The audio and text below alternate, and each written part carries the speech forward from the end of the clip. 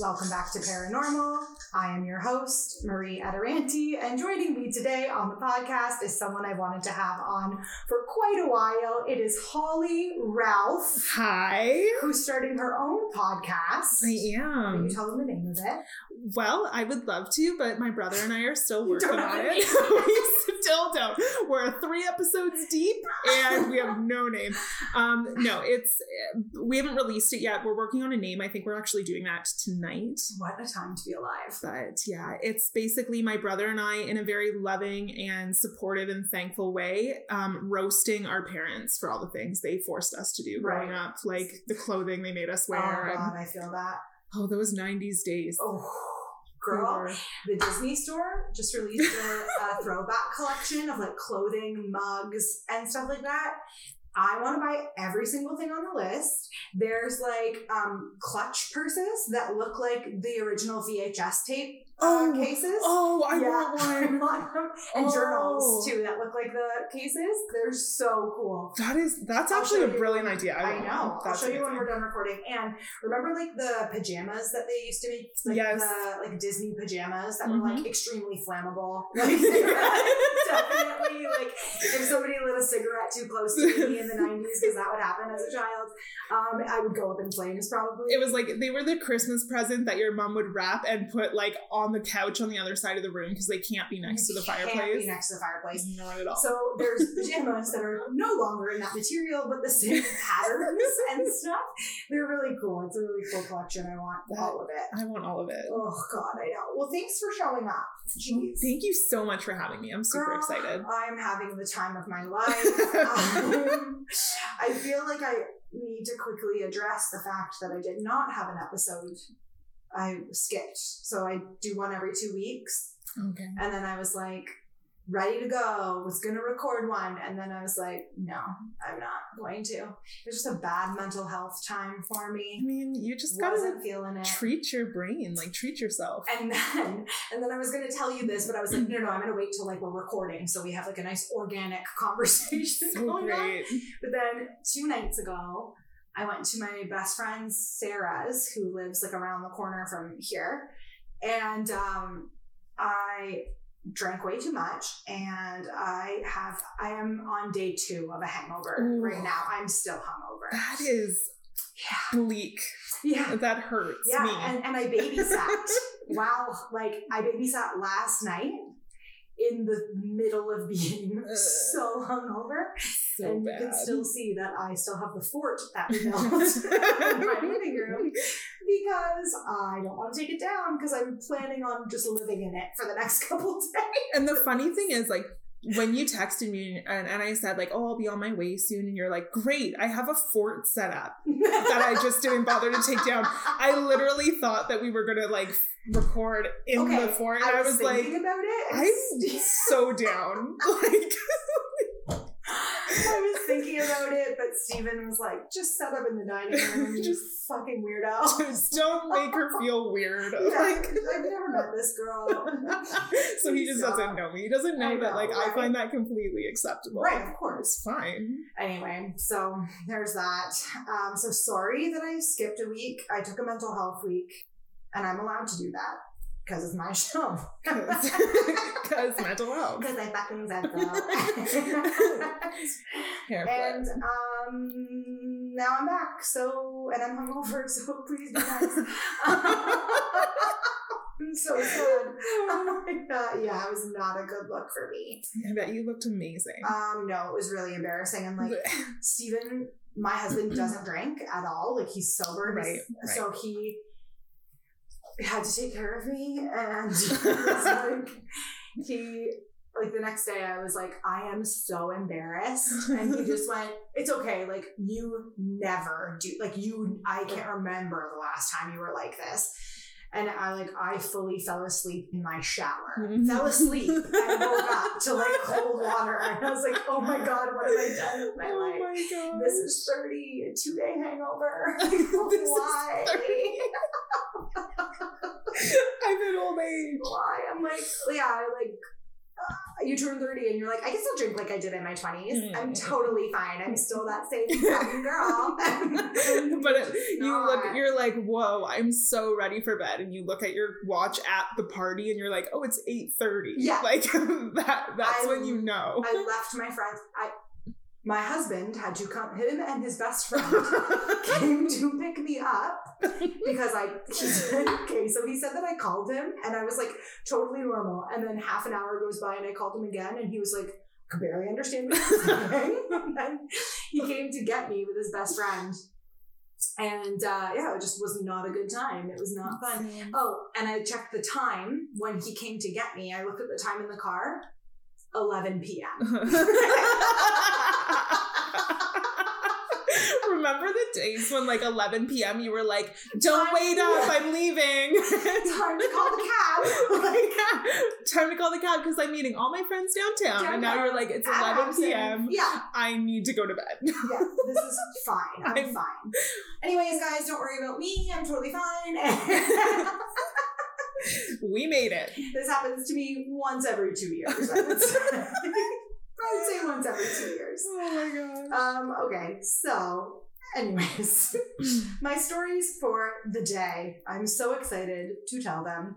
One of them is from a listener from the UK. Another one I got as an Instagram message from a girl named Jessica. And I got another one from a gentleman named Sean on Twitter. So I got 2 stories, and then I have the hometown haunt, which is, that's my drum roll. I thought I was supposed to join. I was like, oh, I wasn't aware. I was like, how dare you not go on a drum roll? Get it together. Leave the room. Get it together and come back. And we're going to do this over from the very beginning. No, it's Dallas, Texas. So, thank you, Dallas. Don't mess with Texas.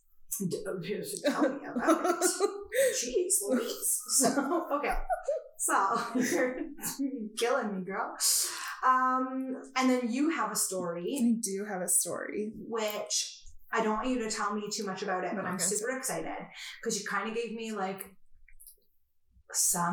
not like anything about the story, but like kind of told me something about it. And I was like, please stop telling me. I'm so excited to like I'm react really to this organically. I'm really excited to tell this story. I can't wait. I'll share it. Okay, great. That's so good. It's fine. Okay, so I'm gonna read the UK, the girl from the UK first.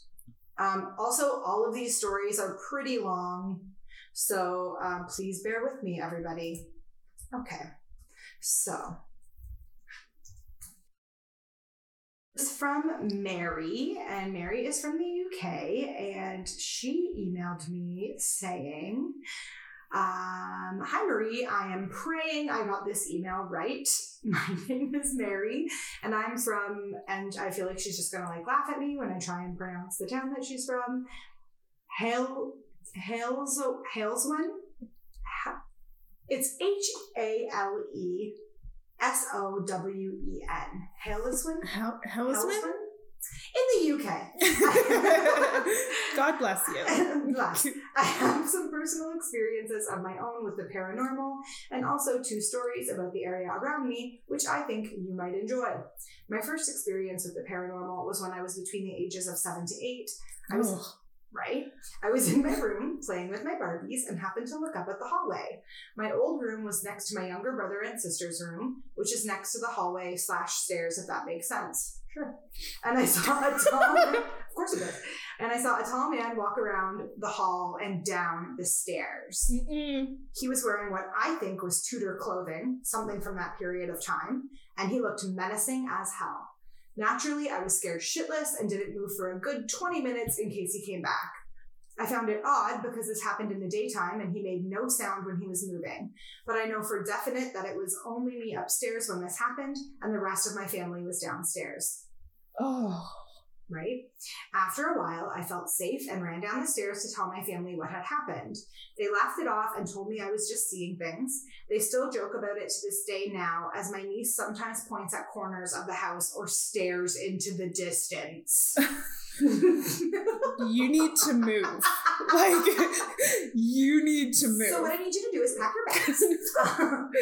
Step 1, find a large bag that will hold all of your items. Or several small ones. Yeah, there you go.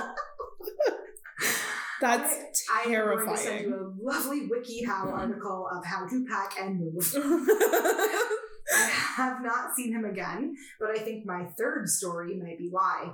Oh, gosh. But she's going to go into the second story first. Okay. My second story happened about 2 to 3 years later.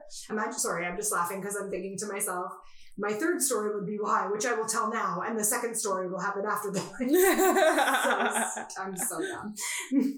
Thank you for laughing. My second story happened about 2 to 3 years later. I know this because I was listening to my MP3 player that had been handed down to me from my older sister, and I had discovered how to illegally download music to put on there. Don't worry, my pirating days are over. Good for you. I was going to call the police. I also used Napster to download the Little Romeo's album. Little Romeo, you just don't know. Yeah. Anyways, you know. Who didn't love Little Romeo? Who didn't? I loved all the Lils. Lil Bow Wow, Romeo. I think those are the only two. Yeah, I think those are the only two. But I loved all of them. Oh, that feud.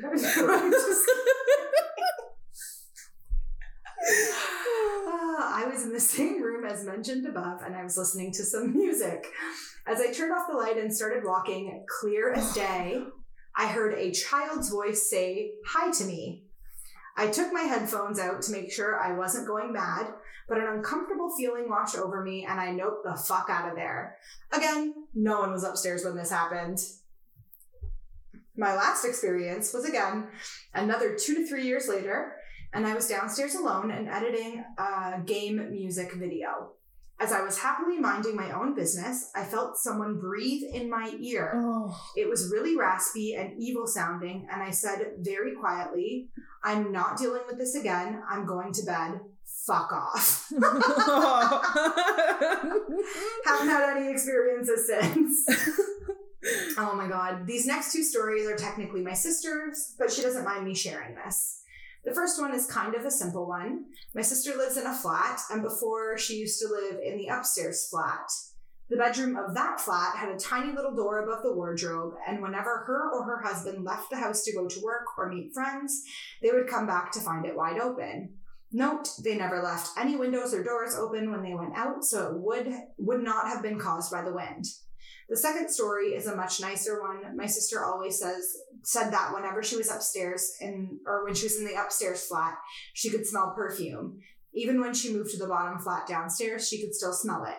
It followed her up until last year, a few months after she'd had her daughter. She now believes that the perfume was something our late Nanny Olive used to wear, and she thinks that she was watching over her and making sure she was happy. Love you, Nanny. We miss you every day. You're so cute. And can I just say, too, like, Olive is a cute name. That is precious. I wanted that name for like if we have a child, and Steven will not. He's like vetoed it out. Like absolutely not. I know. I love it. We should just adopt a child together and named her Olive. Okay, I would be so happy with that. Me too. Lastly, here's some stories. One is about the ghosts of Hayden Hill House. The other is about the unsolved murder of a woman they call Bella. Okay, I never do this, but I'm only going to read the story about Hayden Hill House only because I already know the story of Bella in the Witch Elm. Okay. And it's been covered on so many paranormal podcasts. Okay. But not only that, it's incredibly long. So, like, it's a very long story. Maybe I'll just, like, give a gist of it at the end. Like, yeah. Like, what I remember from it. I'll just run it down. We'll do that. Okay. Because I will be honest, like I don't know. You don't? Okay, then I'll read it because it's. Are you sure? Yeah, we'll do okay, it. I was gonna say maybe after you just tell me. We're gonna do it for Mary. She took the time to copy and paste the story. Look at you, Mary. Hayden Hill House has a few ghosts that roam around the grounds and inside the house, but the most well-known one is a woman in white. She was called Eleanor and was in a relationship with a monk who unfortunately has no name. Her parents and the abbot of the abbey tried to prevent them from being together, but Eleanor and the monk attempted to escape via a secret tunnel. They were both caught. I'm not sure what happened to Eleanor, but the monk was sealed in the tunnel alive as his punishment, and Eleanor is still trying to find him today. Other sightings are that of the pets that the owners of Hayden Hill owned: a horse, a dog, and a cat, if I remember right. Another ghost that is seen and heard is Annie Eliza, who was the last of the Hayden line. An EVP of a woman has been caught, but the link doesn't work. Either way, there is a lot of history to the house, and I recommend that anyone in the area should visit it. The next and final story is about an unsolved murder. I cannot truly capture this story in my words, so I've copied it from an article, and it is so sad. So, this happened in Hagley Woods in 1943. There were 4 young boys that were with a passion for bird nesting, and they stumbled upon a heavily coppiced elm tree. The thinnest boy in the group climbed up the tree to look inside of the hollow trunk, and he saw a human skull. They swore a pact of silence and fled, but the youngest was so traumatized that he told his father. The police went and recovered the skeletal remains from the tree, along with clothing and finger bones that had been dispersed around the trunk. A pathologist concluded that the remains belonged to a woman aged 35 to 40, who had been placed, and then in quotes, while still warm, into the tree where she had remained hidden for at least 18 months. I guess that they would know that she was still warm, because if you're putting her inside of a tree trunk, I'm sure she would have had to have been like folded up almost. Yeah, you're right. I mean? Yeah. Like, I guess like that has to do with rigor mortis, right? Exactly. Okay. Cause of death was attributed to asphyxiation on account of a portion of taffeta found deep inside of her mouth. Police contacted every dentist in the country hoping to identify her by her distinctive teeth, and they eliminated all missing persons from the area. After 6 months, they were no closer to identifying the victim or the killer when the appearance of graffiti across the region started popping up, asking who put Bella in the witch elm, suggesting that someone knew more than they were letting on. Police tried to identify the graffiti artist, and they followed the trail of anyone from the area known as Bella. Neither line of inquiry was successful. The search of national dental records also came up with nothing, and the woman in the witch elm had apparently come from nowhere and was missed by no one. 2 years passed, and the case attracted the attention of an anthropologist named Professor Margaret Murray, who clouded the investigation by citing a disturbing occult ceremony known as the Hand of Glory, theorizing that the scattered hand bones indicated a ritualistic murder. The press obviously loved that and ran with it, particularly when the body of a local man, Charles Walton, was found in a nearby village, pinned to the ground with a pitchfork. Murray connected both the cases somehow, and Scotland Yard appeared to take the theory seriously, which obviously the press loved more. By the 50s, talk of witchcraft had taken a hold of the popular imagination. In 1953, a woman calling herself Anna contacted the newspapers and claimed that she knew Bella's killers. She met police in secret, but details of her story were drip-fed to the public by a local columnist who was writing under like a pseudonym. So Anna sent the case in a new direction. This is where it gets really interesting to me. Espionage. She claimed that Bella had been murdered by a German spy ring involving a British officer, a Dutchman, and a music hall artist. It was highly plausible. The region's many munitions factories had made it a prime target for Nazi intelligence gatherings designed to choreograph the Birmingham Blitz. Also, I love that I'm reading this story with you because we've discussed so many times our weird fascination with World War II when we were children. Oh my gosh. Yeah. I'm like right here with you. Like in my head, I'm like, oh my gosh. Like my head's going to explode. So the public embraced the link between the murder and the espionage, because this was during the Cold War and James Bond had already made his debut in Casino Royale. Police soon dismissed talk of the occult and concluded that the finger bones had been scattered by animals, not by a satanic coven. Despite Anna's leads, the investigation began to gather dust. In 1968, a writer named Donald McCormick revisited both of the murders in his book Murder by Witchcraft. He asserted that Bella had been a Nazi spy and an occultist named Clara Bella, a woman well known to several senior Nazis recruited and given the code name Clara. Oy. He claimed to have gained access to the records, which indicated that she had parachuted into the West Midlands in 1941, but failed to make radio contact and disappeared. Furthermore, at least one piece of the contemporary graffiti referred not to Bella, but Clara Bella. It was an entertaining, if boldly uncorroborated theory, and did nothing to help bring the case to resolution. 30 years later, the mystery endured despite continuing media interest. Blah, blah, blah, from the newspapers. So The Independent revisited the story in 1999, but the official closure of the investigation the official closure of the investigation and publication of the case file has allowed it to be re-examined, and a startling conclusion has presented itself since. The police's final review acknowledges that while there would be some merit in a DNA investigation, they've been unable to ascertain where Bella was laid to rest. They overlooked the fact that after the post-mortem, Bella's remains were not buried by the local constabulary, but they were passed to one of Professor Webster's colleagues at the University of Birmingham for more unofficial tests. The police were looking for Bella in the wrong cemetery. McCormick's theory may lack hard evidence, but in the 60s, there were only limited lines of inquiry available.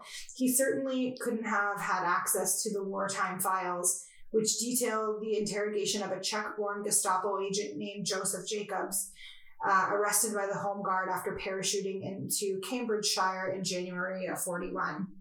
His declassified file at the National Archives contained a photograph carried by Jacobs at the time of his arrest, which throws McCormick's claims into fascinating relief.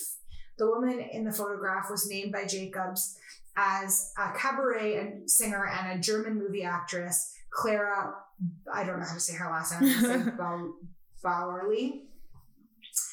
So Jacobs told his interrogators that Clara was his lover, and they had met in Hamburg when she was singing at a cafe. She was well connected with senior Nazis, and she'd been recruited as a secret agent, and she was due to parachute into the Midlands after Jacobs had established radio contact, but he claimed that since he had been captured before he could send word, this was now unlikely to happen. They learned that she had been born in Stuttgart in 1906, making her 35, which is about the age of the same woman in the tree.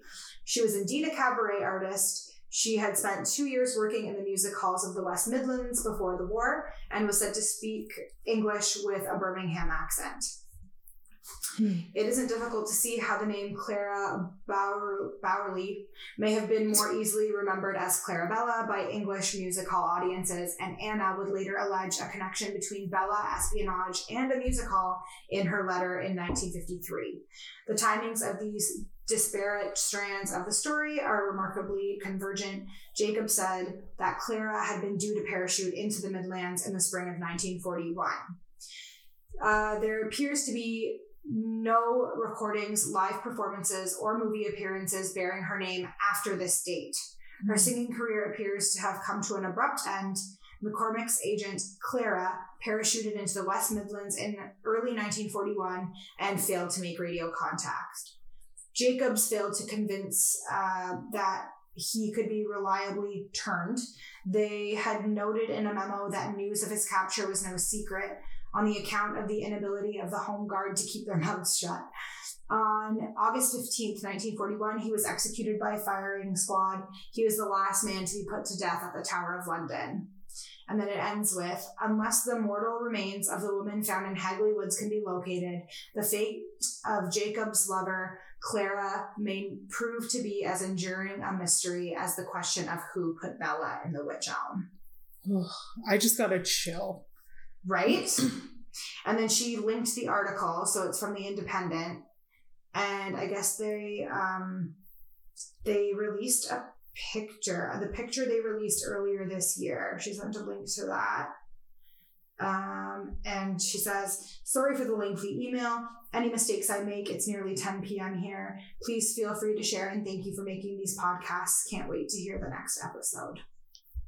From Mary. I'm just trying to find this photograph. Oh, there's like a bunch of photographs of it, but it's making my computer slow and we can't do that yet. Oh. And that was from Mary. Thanks, Mary. I know, right? I am terrified. Like, I will be sleeping with a light on for the rest of my life. You're so funny. I think it was the one about, like, the guy she saw in the hallway when she's 8. Girl. Tell me about it. Am I right? I'd have... Oh... Yeah. As a child, like, I know, like, as a child. That was about as old as I was when I saw my first ghost, too. Like, my first apparition. Oh. Yeah. The thought, like, makes me want to cry. I was, like... I'm scared. Frozen. I was frozen when it happened to me. Like, I couldn't move. Like, not that it made me frozen. I was too afraid to, like, move a muscle. That's what I mean. Like, I know I'd be in the same way. I would have been... Because she's like, oh, like, I just sat there for, like, 10 minutes afterwards. Like, that's what I did. That's what I would have done. I couldn't move. I literally couldn't move. My Barbies would have just been, like, digging into my little hands. Like, I'd be holding them so tight. My little Barbies. Oh, my God. All right. I'm going to read Sean's email or message that he sent me on Twitter. So Sean says, love your show, rated and subscribed. Thank you. 4 years so ago, kind, Sean. Angel. 4 years ago, I moved into a 1-bedroom apartment on the southwest side of Las Vegas, just behind the east side Cannery Casino. It was renovated, affordable, quiet, but most of all, it was mine. I didn't have to share the space with anyone. About a month after moving in, I was working swing shift. I was a security dispatcher for a major strip casino at the time. I would get home around midnight, stay up until 5 a.m., and then sleep until about noon. The first occurrence involved the apartment doors. There was a front door and 2 sliding glass doors. I would get up to get ready for work, and all of the doors would be unlocked and slightly ajar. Never mind the absolute waste of air conditioning the neighborhood was not that safe, and this was a great way to get robbed. For about a week, I would wake up, find the doors like this, and have to close and lock them all. Finally, I found a way to jam and barricade the doors to keep them from opening, and this occurrence ended. Nothing ever went missing or was stolen. Not long after this, I was sleeping on my left side and was startled awake by a man screaming into my right ear. Nope. Nope. The thought, like, I just almost cried thinking about that. Like, I want to die. Oh my gosh. A really quick shout, and then I saw the shadowy bulk of a figure run out of my room through the adjoining bathroom, and then I heard the front door slam open. I very nearly flipped out of bed when the shout woke me up, so I sat stunned on the floor for a good hour before I worked up the courage to check the apartment and make sure I was alone. I heard the front door slam open, but when I managed to finally peek into the living room, all of the doors were barricaded and locked just like I left them. Oh my gosh. Shortly thereafter, I began having particularly grotesque and extremely lucid nightmares. This is nothing new. It has happened 6 or 7 times a year my whole life. That's so many times. That is way too many times. But now it was nearly every single time I slept. Oh. The lucid nightmares turned into sleep paralysis and eventually into what doctors suspected were seizures. As the dreams and sleep paralysis devolved into seizures, phenomenon in the apartment picked up as well. The pipe under my bathroom sink began oozing oily black water. The complex sent a man 3 times to fix it and even inspected the unit connected to mine, but could never identify the problem or make it stop. I have videos of the smelly water that I sent to the apartment manager.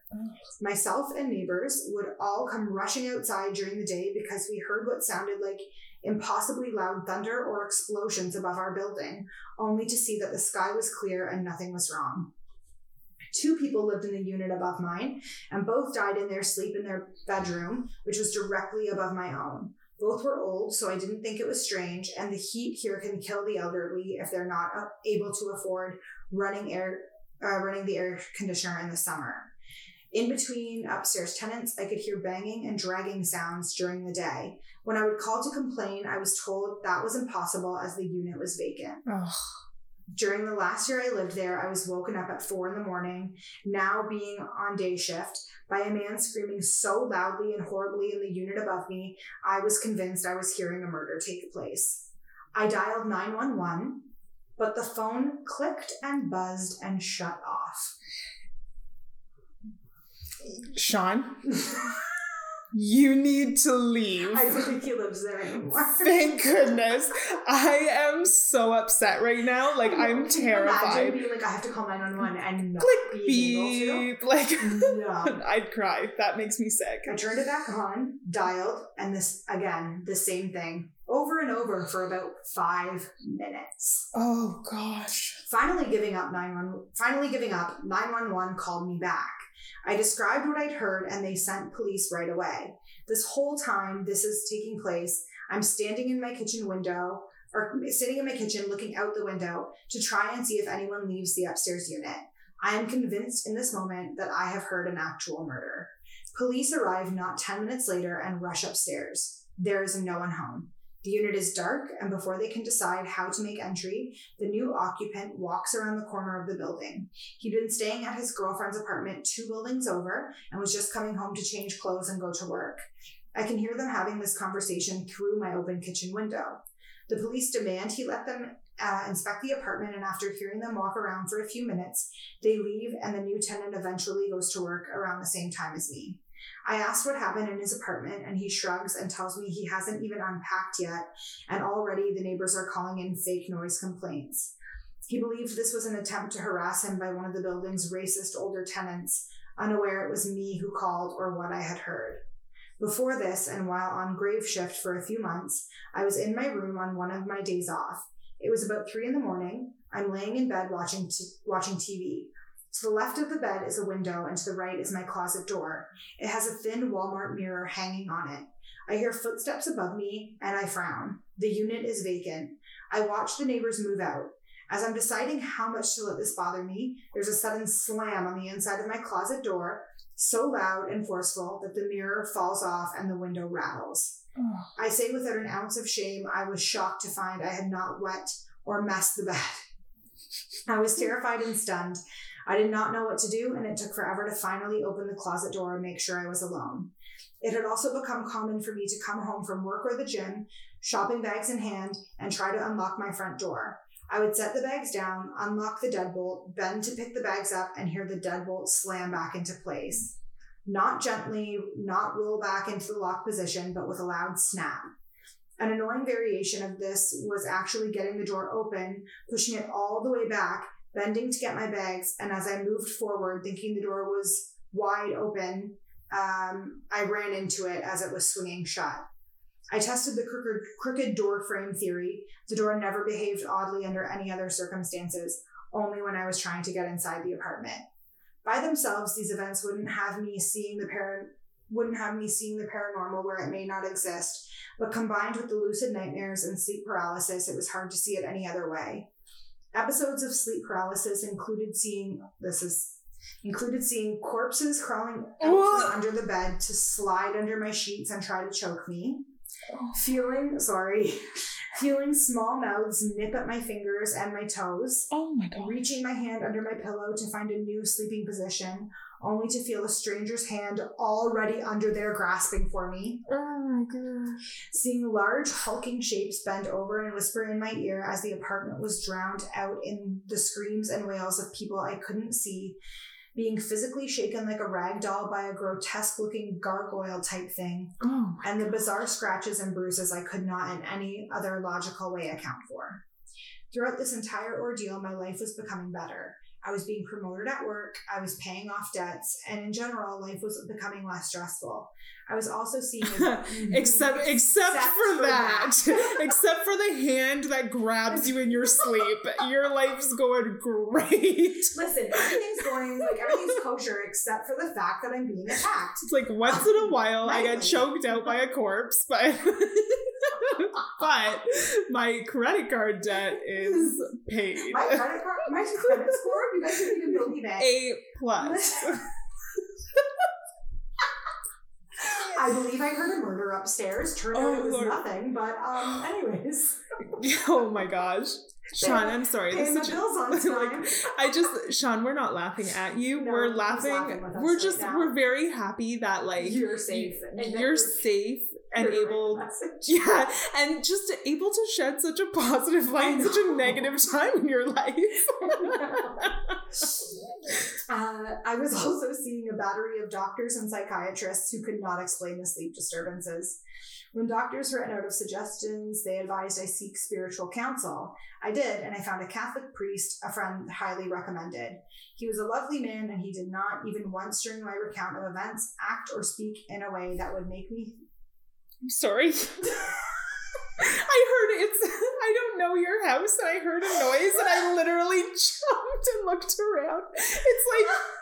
It's the toilet running. It's just the toilet running, but I like literally just almost peed myself. The last episode I recorded was with my friend Chad, and while we were recording, you could hear a cupboard door close, and you hear me go, "Did you hear that?" And he goes, "Oh, it's an old house, it creaks." And I was like, "No, that was my cupboard. Like one of my cupboard doors closed." Just boop.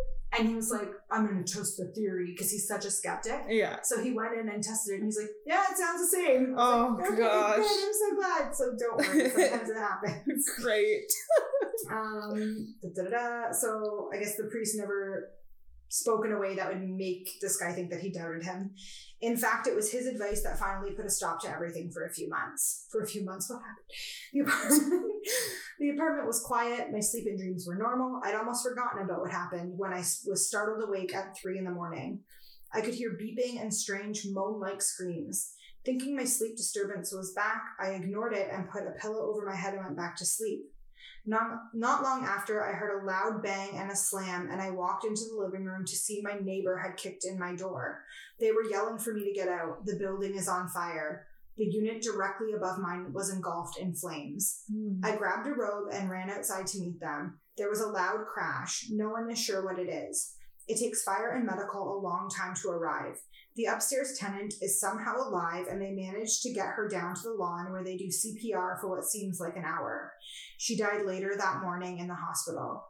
The crash was the left side of her bed frame falling through her floor. She was on the right side, pinned between the wall and her bed. The frame crashed through the floor, my ceiling, and landed where I was sleeping. Had it struck my head, I would have likely died. Paranormal activity has followed me my whole life and still does occasionally pop up in force now and then, but nothing like what I experienced there. Thanks for reading, even if this is too long to air on the show. Love your work. Please keep going, Sean.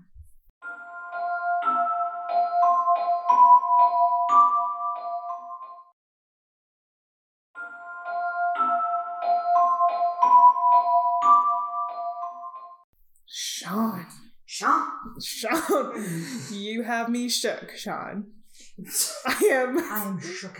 I am frightened to a degree that I've never been frightened. Really? Yeah, that was a goodie.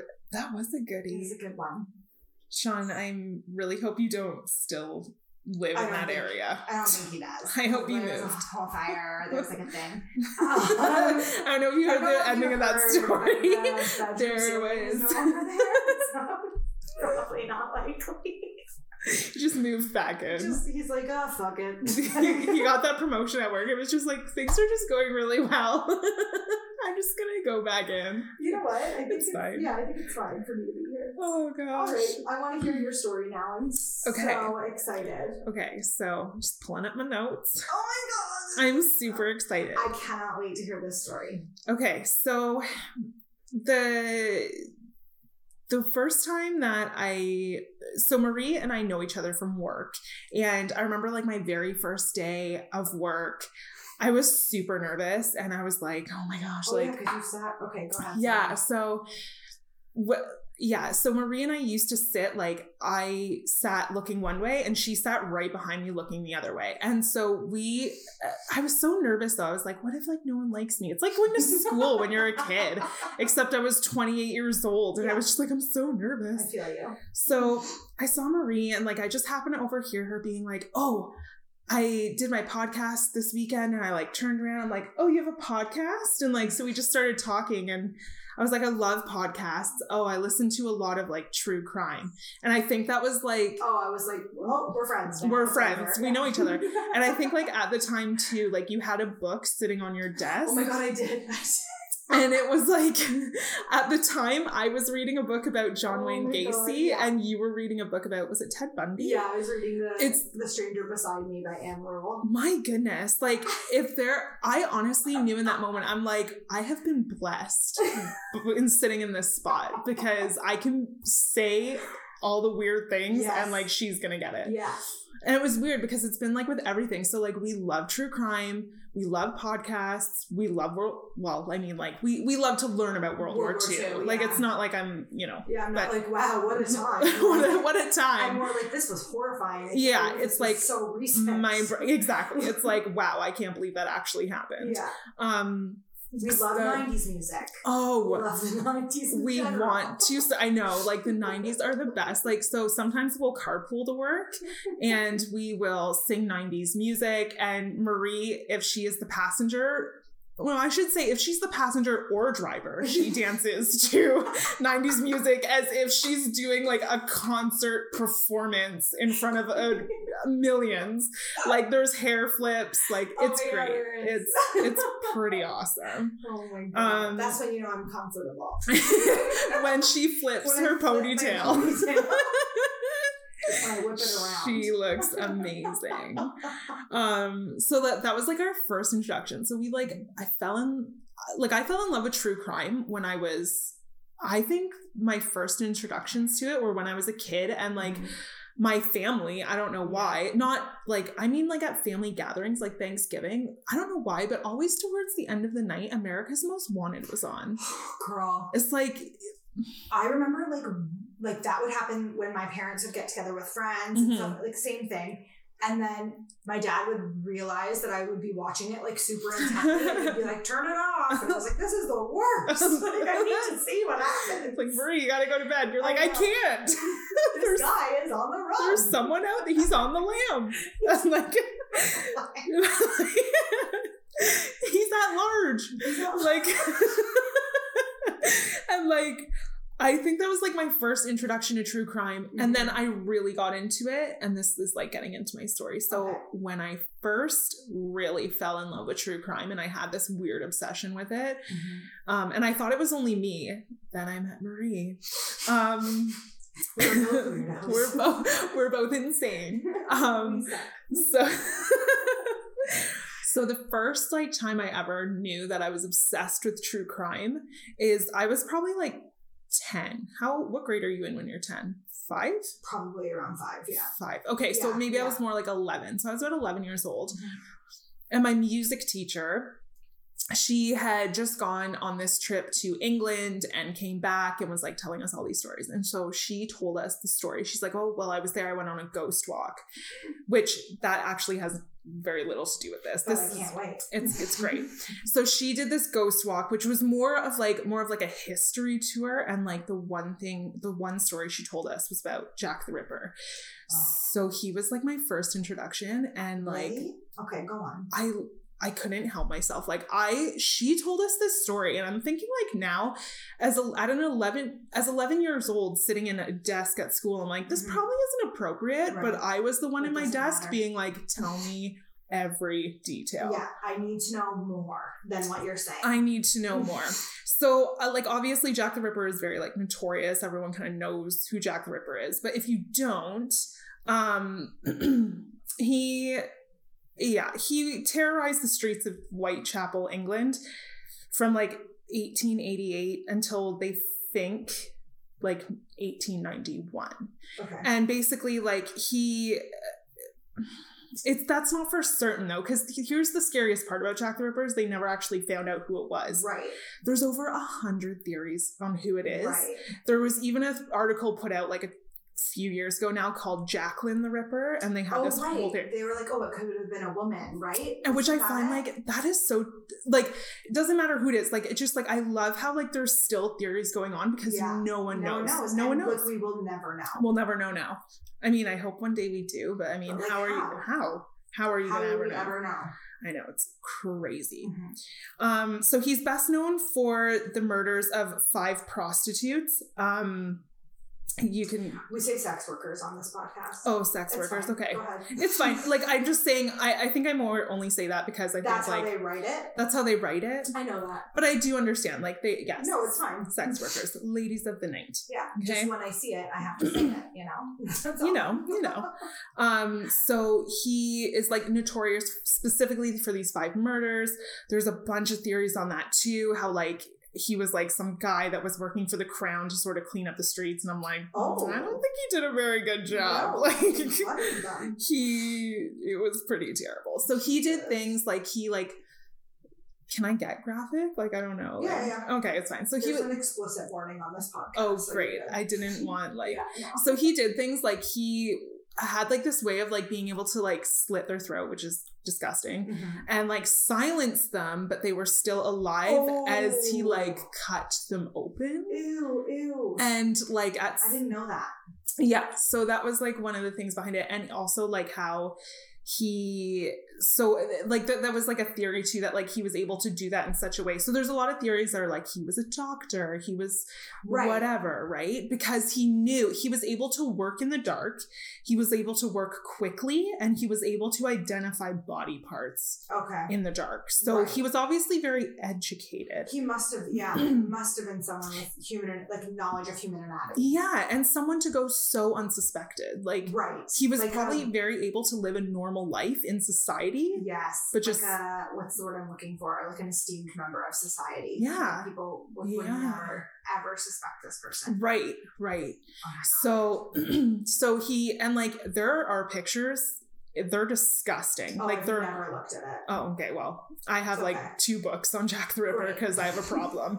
So anyway, so it was disgusting. So he would like, he took out their innards and things like that and like would place them around their bodies. Like it was terrible.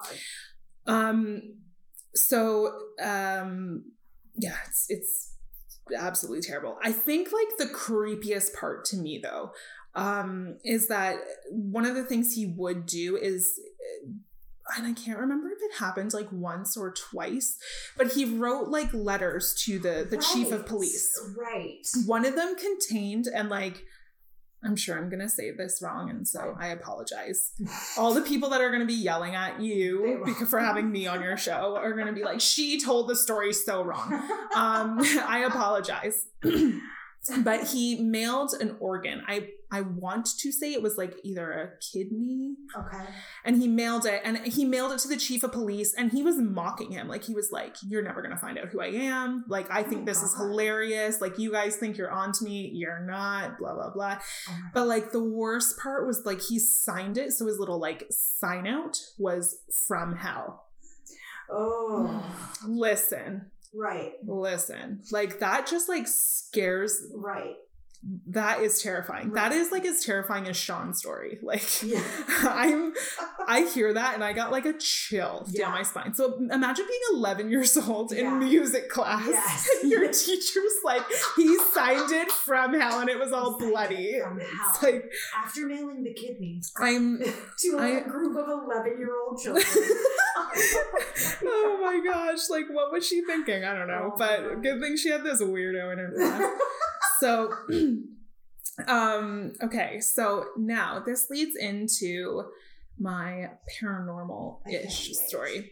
So I have a really good friend, and she's actually, I'm in her wedding next year, and I'm really good friends with her, and I'm really good friends with her fiance. Okay. Their names are Kate and Bill. And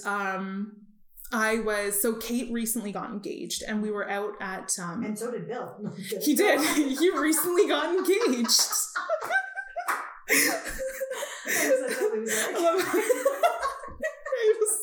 I just like how you said it, like, so did Bill. So we went out for a brunch, and it was myself and Kate, our other friend Rita, Kate's mom, and then her soon-to-be mother-in-law, Peg. Oh, yeah, I'll just say her name. It's fine. Peggy. It's fine. It's not like people are going to be like, Peggy. No last names. Peggy, Holly, Facebook. Find me. I dare you. So Yeah, so I won't say too much just because like I was assured that she would like love it if I told this story, but just to make sure. So anyway, so I was telling Kate how much like I love true crime, and Kate knows me and she'll often like joke about, and Kate has bought me like birthday gifts before that have like books on true crime. Nice. So, and she'll always like she'll introduce me to people and she'll be like, this is my friend Holly, she super loves murders. I'm like, let me clarify. Is like us. I know. No. I don't like to murder. I don't like the murders, and I don't like the murderers. I'm just fascinated. I'm fascinated. Everything. So and so like I've known like her mother-in-law for like a few years too. Mm-hmm. She's such a nice lady. And so she says to her mother-in-law, she's like, Peggy, can you tell Holly your story about Jack the Ripper? And I'm like, pardon me? I'm like, who has a story? Who can say that? Who's like, I have a story of Jack the Ripper. It's like, just have this little story. Okay. And I'm like, excuse me? Like, now you have to tell me. How did I not know this before? How did I not know this? So the story is that Peggy was about 20 years old and she was hanging out with a friend. And okay, so I did clarify this with Kate. My understanding is her and her friend were hanging out. They happened to find a Ouija board. Girl, you put that thing away.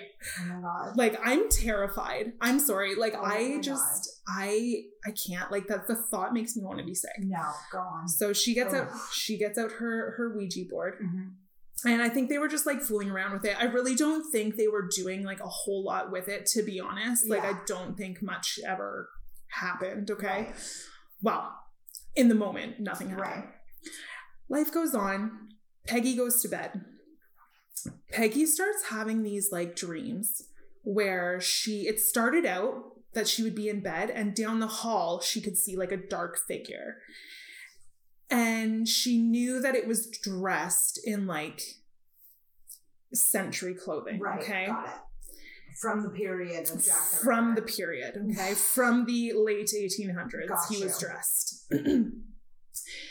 And she would wake up and like, it was terrifying. Like it was a really terrifying moment. Oh God, I got a shiver down my spine. Go on. This is a reoccurring dream that she keeps having every night. And every night the dark figure gets closer and closer and closer. No. And although he never told her, she knew who it was. She knew that it was Jack the Ripper. Like her mind told her, she's like, this is Jack the Ripper. Oh my God. Oh my God. And one night he's really close to her, like standing over her. My shirt is over my face right now. I'm so like, imagine that, because it's not even like, okay, it's like, it's one thing if it's like, oh, this is just like a creepy ghost. Jack the Ripper standing over you. Yeah, it's not just a creepy ghost. Literally sliced women's throats, took out their organs, wrote notes from hell, standing over her, okay? So she wakes up. She's absolutely terrified. She doesn't know what to do. I'm assuming she knew that it was from the Ouija board. Right. So she destroyed the Ouija board. Yeah. Dream stopped. I'm shocked. Oh my God. But the last dream, he was like standing over her. Did she ever like see what he looked like?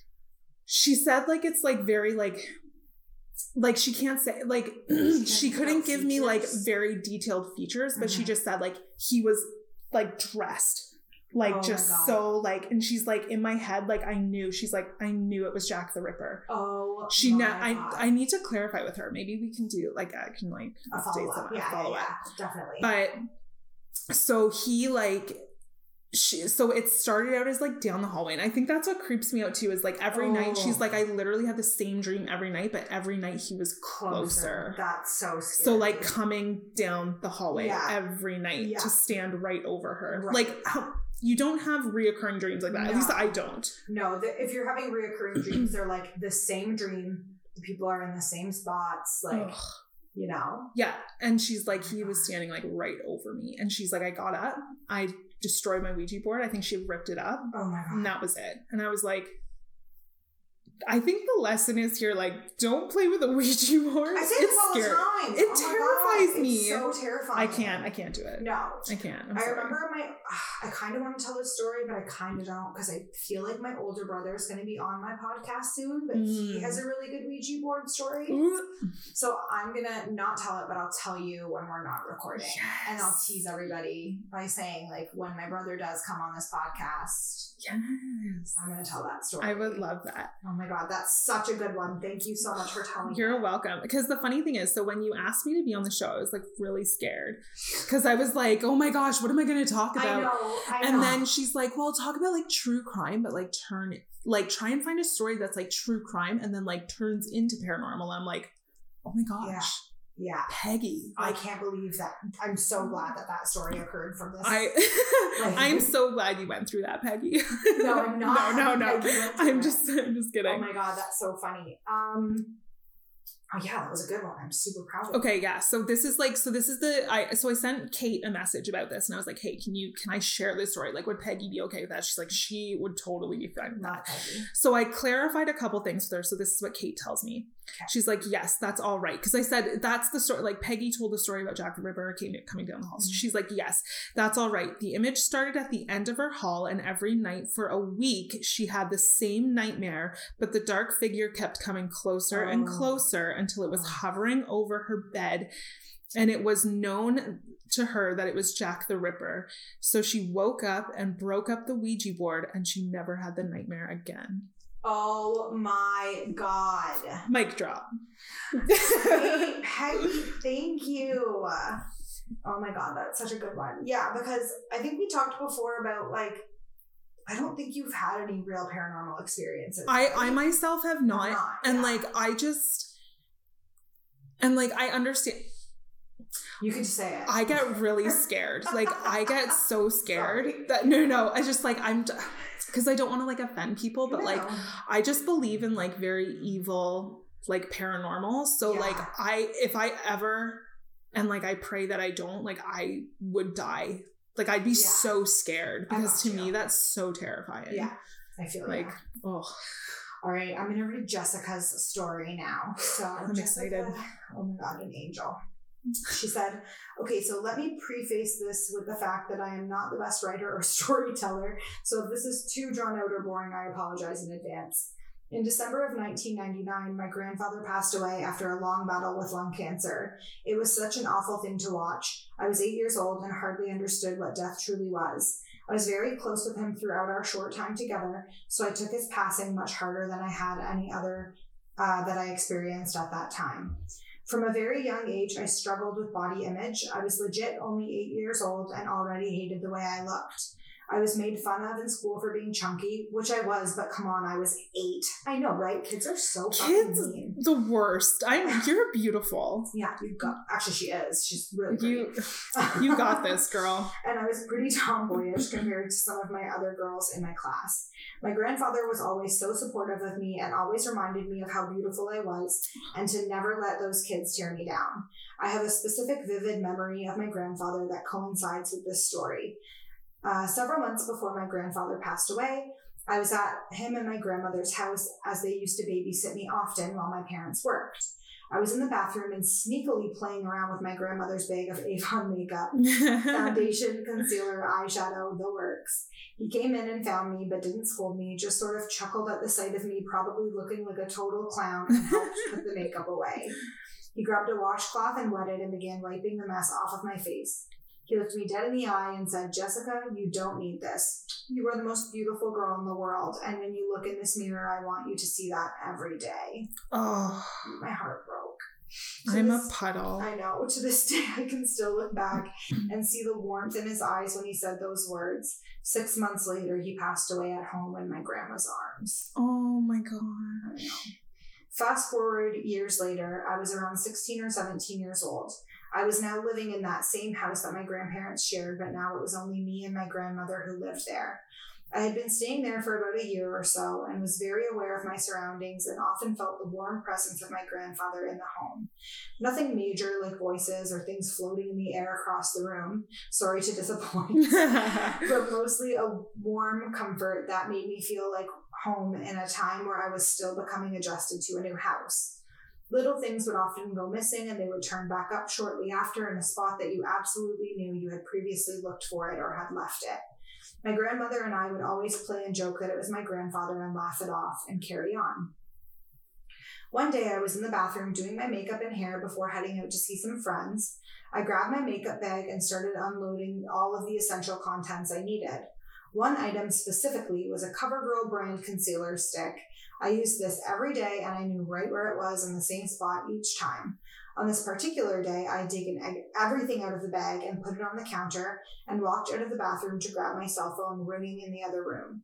I was gone for, no joke, maybe 10 seconds when I walked back in. I couldn't locate my concealer stick. I looked in the drawers, on the vanity. I looked on the floor in case it fell and rolled somewhere. I looked everywhere. It was gone. I was so frustrated because I knew it had just been in my hand and I had set it down in the same spot that I do each day, and it disappeared. I said out loud, okay, I get it, no makeup, but quit taking my things. Knowing that no one was home to hear me, but joking to myself that it was my grandfather messing with me, I finished my routine without my concealer and got ready to leave my house. As I was in the kitchen, getting ready to walk out of the house to leave, I walked to the fridge to grab a drink before heading out. Our microwave sat right next to the fridge and had a vintage wooden tray on top of it that held random things like gum, paper clips, mints, notepads. I happened to glance at the microwave while opening the fridge, only to see that my concealer stick was sitting in this tray, standing up. I have no idea how it made it from one room to another without me touching it. I didn't even walk in that direction to get my phone when it rang, but I know 100% that I had makeup in my hand in the bathroom before I grabbed my phone. No one was home besides myself that day, and I still get goosebumps when I think about the experience. This came at a time when I was really struggling with depression and anxiety. I struggled with leaving the house and still struggled with my body image. From that day on, I made a promise to myself to seek therapy and work on my issues with self-love. I know that day my grandfather was sending me a much-needed message at a time that I really needed it. 10 plus years later, and I still feel him with me these days. I have come strides with my mental health, and I know that he's been there with me throughout this whole journey, the whole way. I know this story is super long. It's not that long. I know this story is super long. So honestly, I wouldn't blame you for not sharing it on the podcast, but I figured you are someone who could at least appreciate the story for what it is. Keep doing what you're doing. That was really special. I know. It was such a good one to end on. It was. That was so happy. I know. What a sweet little angel baby. All right. I'm going to do the hometown haunt now. This one's just like super short. It was super interesting to me, so I didn't want to I wanted it to be last because it's just, So Dallas was the most listened, like the city that listened to me the most this week. So I looked up some, and the one that really stuck out to me, and I'm bummed that there's not more info on it, was the Coombs Creek Trail. So if anybody knows more about the story than what I'm about to tell, email me or send me a message on social media. Yes, please do. I'm super interested. Yeah, and it gives great listening material when we carpool together to work. Sure. I want to know more. That's right. So the first thing that I found was the Coombs Creek Trail is located in Oak Cliff. Local stories have surfaced around this location claiming to see a little girl riding her bike at night. Supposedly, a young girl drowned at the creek and her ghost has since been spotted. Residents prefer taking a detour and taking 10 minutes longer to arrive to their destination than passing near the creek. So then I tried to find some other stories about it, and I found this video, and it had clips of newspaper articles. So this one clip says, besides being a great choice for a scenic walk, Pretty Coombs Creek Trail in Oak Cliff's historic Kessler Park neighborhood is the purported home of a ghostly little girl, an unfortunate victim of a creek drowning, who has been seen riding her bike at night before seeming to vanish. Then the next one says, in the Oak Cliff area, you will find Coombs Creek, where the ghost of a small girl on a bike can be encountered. A young girl was riding her bike near the railroad tracks and got stuck, and a train ran over her body. It is said that her spirit is trapped there to haunt the empty street by the railroads. Oak Cliff is in the same place where you will locate the Wilbur Street playground. A girl was swinging on the swings when a drunk driver lost control of their car and hit the child. It is believed that the ghost of the child can be seen if you look closely at the swings. And the last one says, the last one is the one I just read. But you can apparently find photos of her online. Like, people have photos of her. And then there's also like an evil man that they say hides behind her sometimes. And then the last thing that I found was, so there was a woman named Rita Cook who lived in this area, and she wrote a book. I think it was called Haunted Dallas. And she wrote a book about all these haunted places. And so the one thing that she says about the Coombs Creek Trail says Cook called out this popular trail as one of her most memorable haunted places because she grew up not far from it and still lives near it, along with all the spooky legends that come with it. Local stories claim that the spirit of a little girl who drowned in the creek could be seen riding her bike at night. So the story changes. Some say she just vanished, some say she drowned, and some say she got hit by a train. So there's 3 different versions of the story. So local stories claim that the spirit of the little girl who drowned in the creek could be seen riding her bike at night. She described it in her book as always scary, and that she would drive an extra 5 or 10 minutes around just to avoid moving through its ominous aura. My mother, so then in quotes it says, my mother was always like, you can't walk down that road alone. She felt something without even understanding why. Oh, God. And you can actually find photos of this on Google image search. You just have to type in Coombs Creek Trail, and apparently there's photos of Mary, which I showed to Holly, and she did not like them. I hated it. Residents of Coombs Creek. Coombs Creek Trail. You need to evacuate. You guys need to evacuate. Scarred. Oh my goodness. You need to leave there. Yeah.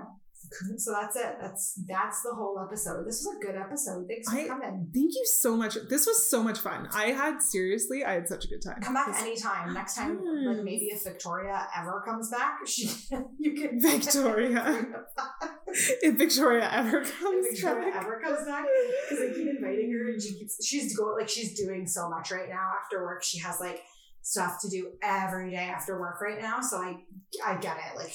This is becoming our workplace, like, official podcast. This is the workplace podcast. You don't say the company name. Oh, I would never. And that's why I kind of wanted to, like, give you, like, a preempt before we started recording. And be like, I'm going to tell them that we met at work, but I'm not going to say the name. Don't worry. We're not allowed to say that name even on weekends, especially weekends. Speaking of which, I'm on vacation this week. Yes, so get it, queen. I don't have to drive in, which I'm excited about. God bless. And yeah, I can just hang out here. Excited. Keep inviting people over and just re-recording these episodes in advance so that such a good feeling. For those times when I'm like, I really don't want to record. Yeah. Having a bad mental health week. Oh. Okay, great. Well, thanks for coming. Thanks for listening, everyone. You can find me on Instagram or Twitter. It's @Splendora_. Or you can email me at my email address, which is adorantm@gmail.com. That's adorantm, because sometimes people do adder, ADER. I'm like, no, it's adoranty at Your paranormal stories are just adorantm@gmail.com. Your paranormal stories are just going to a random person. Like, who the fuck is that? Someone keeps emailing me ghost stories. I need sage. I need sage. I need my priest. I need a high priestess in here. Oh gosh. And that's it. Thank you for listening and stay spooky. Bye. Bye.